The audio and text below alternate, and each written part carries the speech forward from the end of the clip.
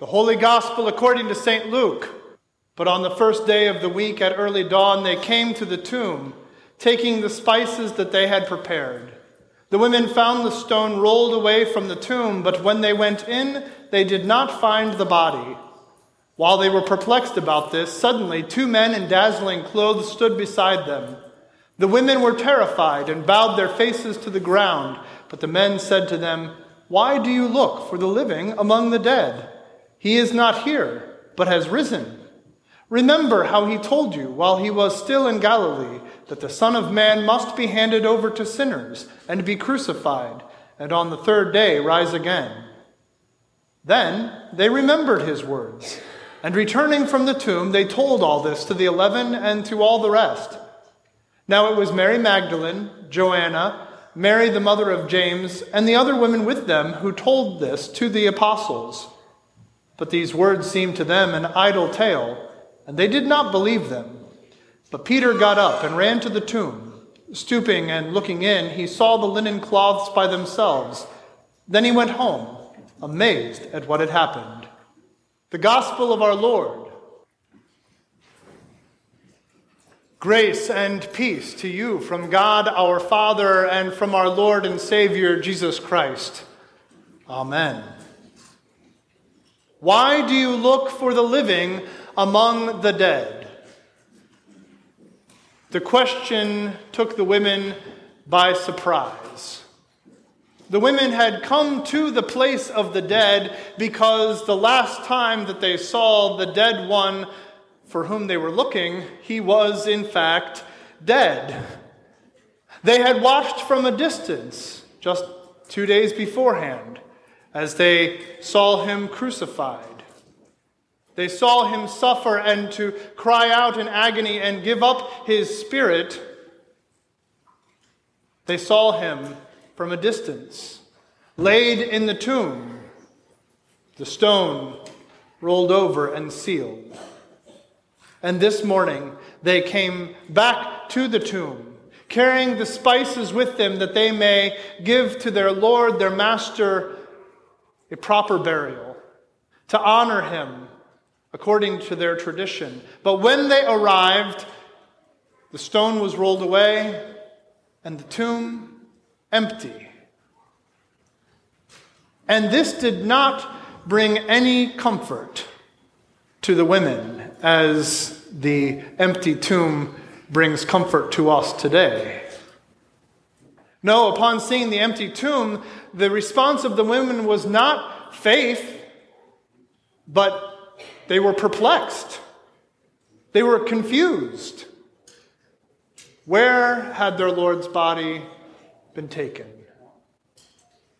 In the midst of this confusion, 2 angels come, and you can imagine the terror that the women experienced in seeing these 2 angels in dazzling clothes.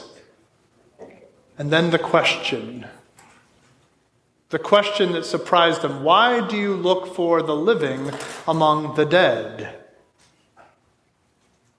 The women were living, they were acting, they were behaving as if Jesus was dead, when in fact, he is alive.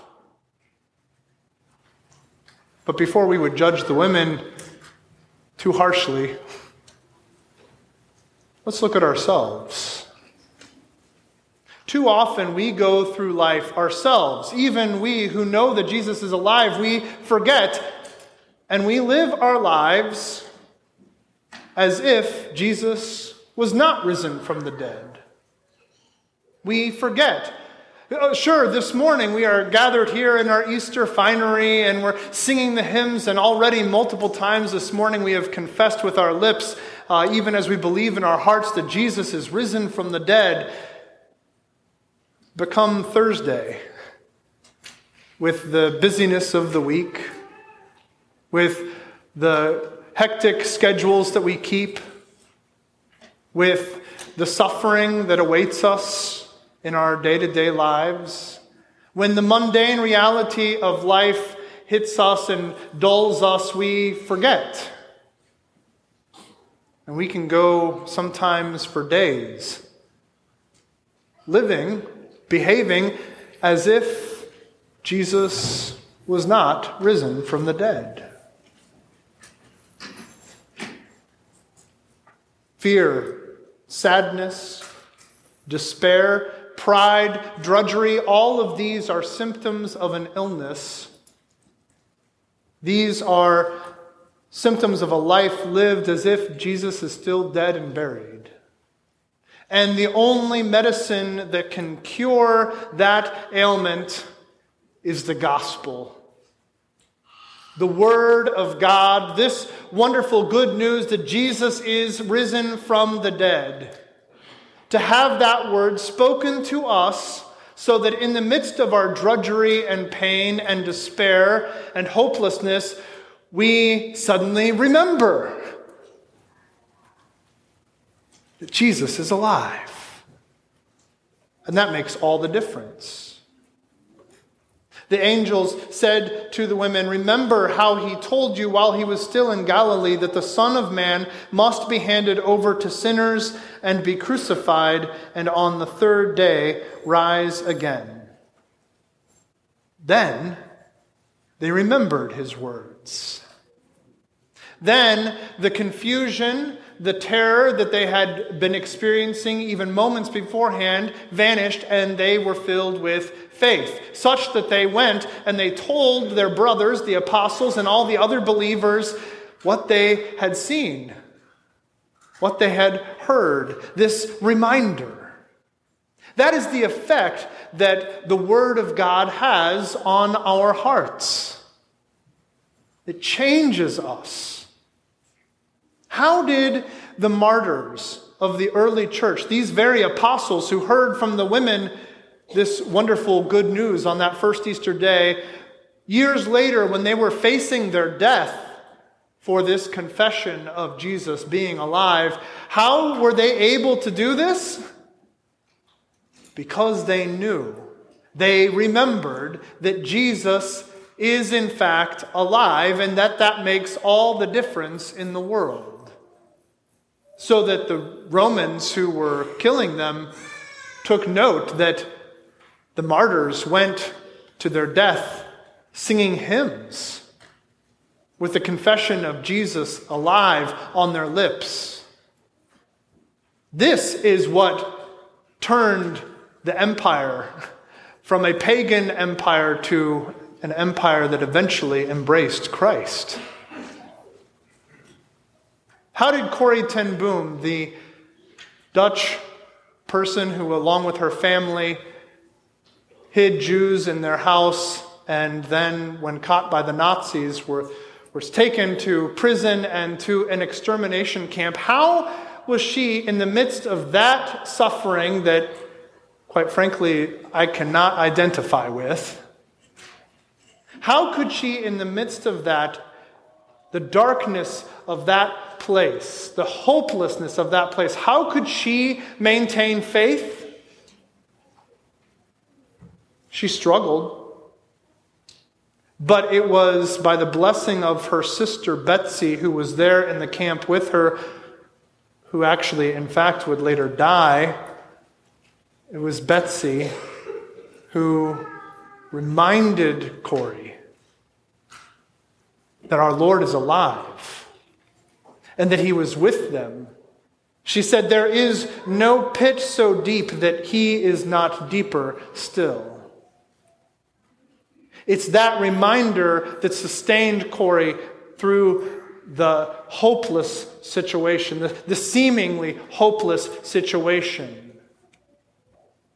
How did the slaves in the American South, how were they able to endure the suffering that they experienced at the hands of their slave masters?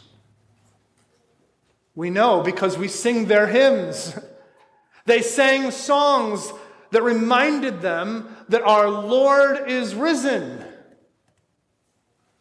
that he was with them in the midst of their suffering, and that by his suffering and his death and his resurrection, he had redeemed them, and that while they may not experience freedom in its fullness here in life, This life, they knew that their Lord had opened the way to the promised land.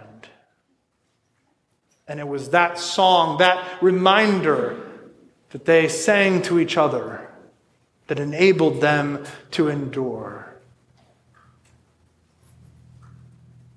How does the grieving parent who has lost their child, the grieving wife who has lost her husband, the grieving child who has lost their parent, how does that person walk away from the grave with any sense of hope? It's because at the grave, we speak the words of Jesus. We remind each other, even as we bury our loved ones, that this is not a final goodbye. It's more like a see you later. And that, in fact, one day, that person that we have placed into the ground, that's not their final resting place. It's merely temporary. That person will be raised from the dead, and we too, who believe in Christ, will be raised with them, and that we will live forever. And why? Because Jesus lives. How does the middle schooler going through just normal middle school life, and if it's been a while for you since you've been in middle school, it's tough. How does the middle schooler go through life in this secular age and maintain faith? How can they maintain a positive spirit when they're going through the difficulties and challenges of life in this age? Because a brother or a sister comes alongside them, a brother or sister in Christ, who reminds them that their identity is not bound up in the brands of the clothes that they wear, or in the grades that they get in school, or in their academic or athletic prowess, or in their musical or dancing ability, but that their identity is first and foremost and always in Christ, who claimed them through holy baptism as a sheep of his own flock, a sinner of his own redeeming.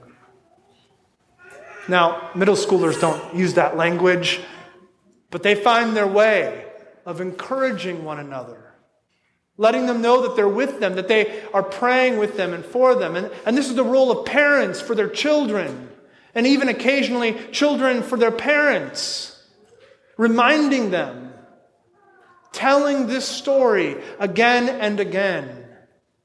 This is how the saints down through the ages, even in our present day, we living saints are able to go through this valley of tears, because we have told and retold, and we have heard and reheard the message of the gospel that Jesus Christ, crucified for sinners for the forgiveness of sins, is risen from the dead. Christ is risen. He is risen indeed. Alleluia. Having remembered then these words of Jesus while he was still in Galilee, these words of Jesus that he would be crucified, but that he would rise from the dead, the women were encouraged. They were filled with hope, and they ran and they told the apostles and all the rest the wonderful news that Jesus is alive. The women reminded them that Jesus had said all this would happen. Now, it wasn't the empty tomb that did this. That for them just was a source of confusion. The grave clothes that even Simon Peter went and saw did not confirm for him anything. It was the words of Jesus, repeated, remembered, that caused them to believe. And that same word, that same promise has been given to us. And it has the same power to transform us from our places of fear and confusion to places of faith and hope. We go through life and we are weighed down with the distractions and the busyness of just day-to-day life. We are weary from carrying the heavy burden of our sin. Sometimes that sin has such a hold on us that we think that sin has become our identity. We kind of own it and wear it. And that is a heavy burden to carry. We can be worn down by the griefs that life in this fallen world sends our way. But in those situations, the power of the gospel breaks through. Whether it's here on a Sunday morning, or if it is a neighbor who calls you up on the phone, or a coworker who stops by and just gives you a word of encouragement. Somehow the gospel comes to your ears, and in the midst of whatever it is that you're going through, you begin to have hope.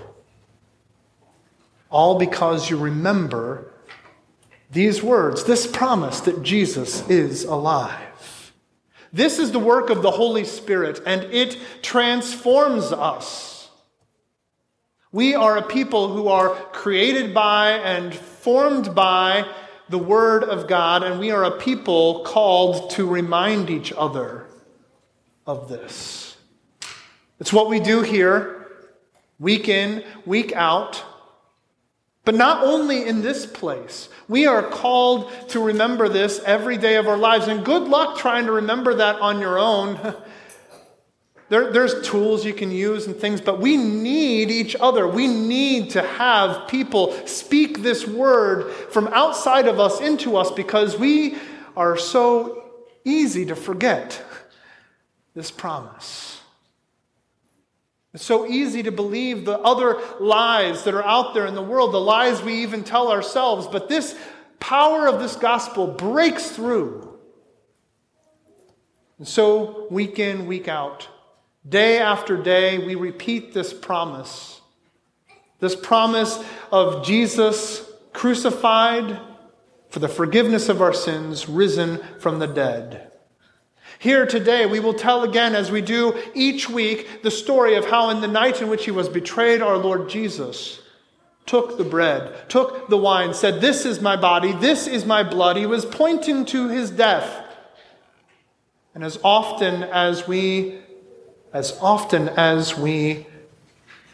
proclaim this, as often as we celebrate and receive this food on our lips, into our bodies, we proclaim the Lord's death until he comes.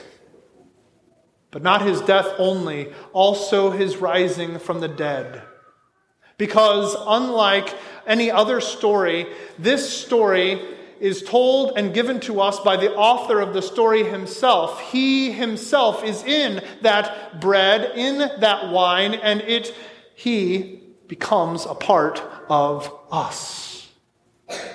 So that when we leave this place, we leave not just with the words in our ears, but the word alive in us.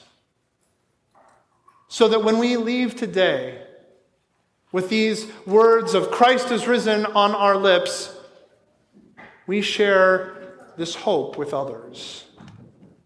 And if we who believe this, who are here today, joyfully proclaiming that Christ is risen, if we too can so easily forget, think about those in this world who do not have this confession readily on their lips, who do not believe and maybe haven't even heard.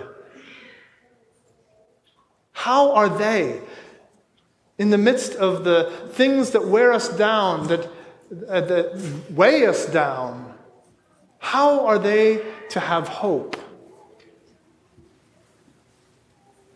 Because you and I, just as the women did, share this good news with them. And Christ alive in us enables this to happen. And the Holy Spirit, who has caused us to believe, causes them to believe.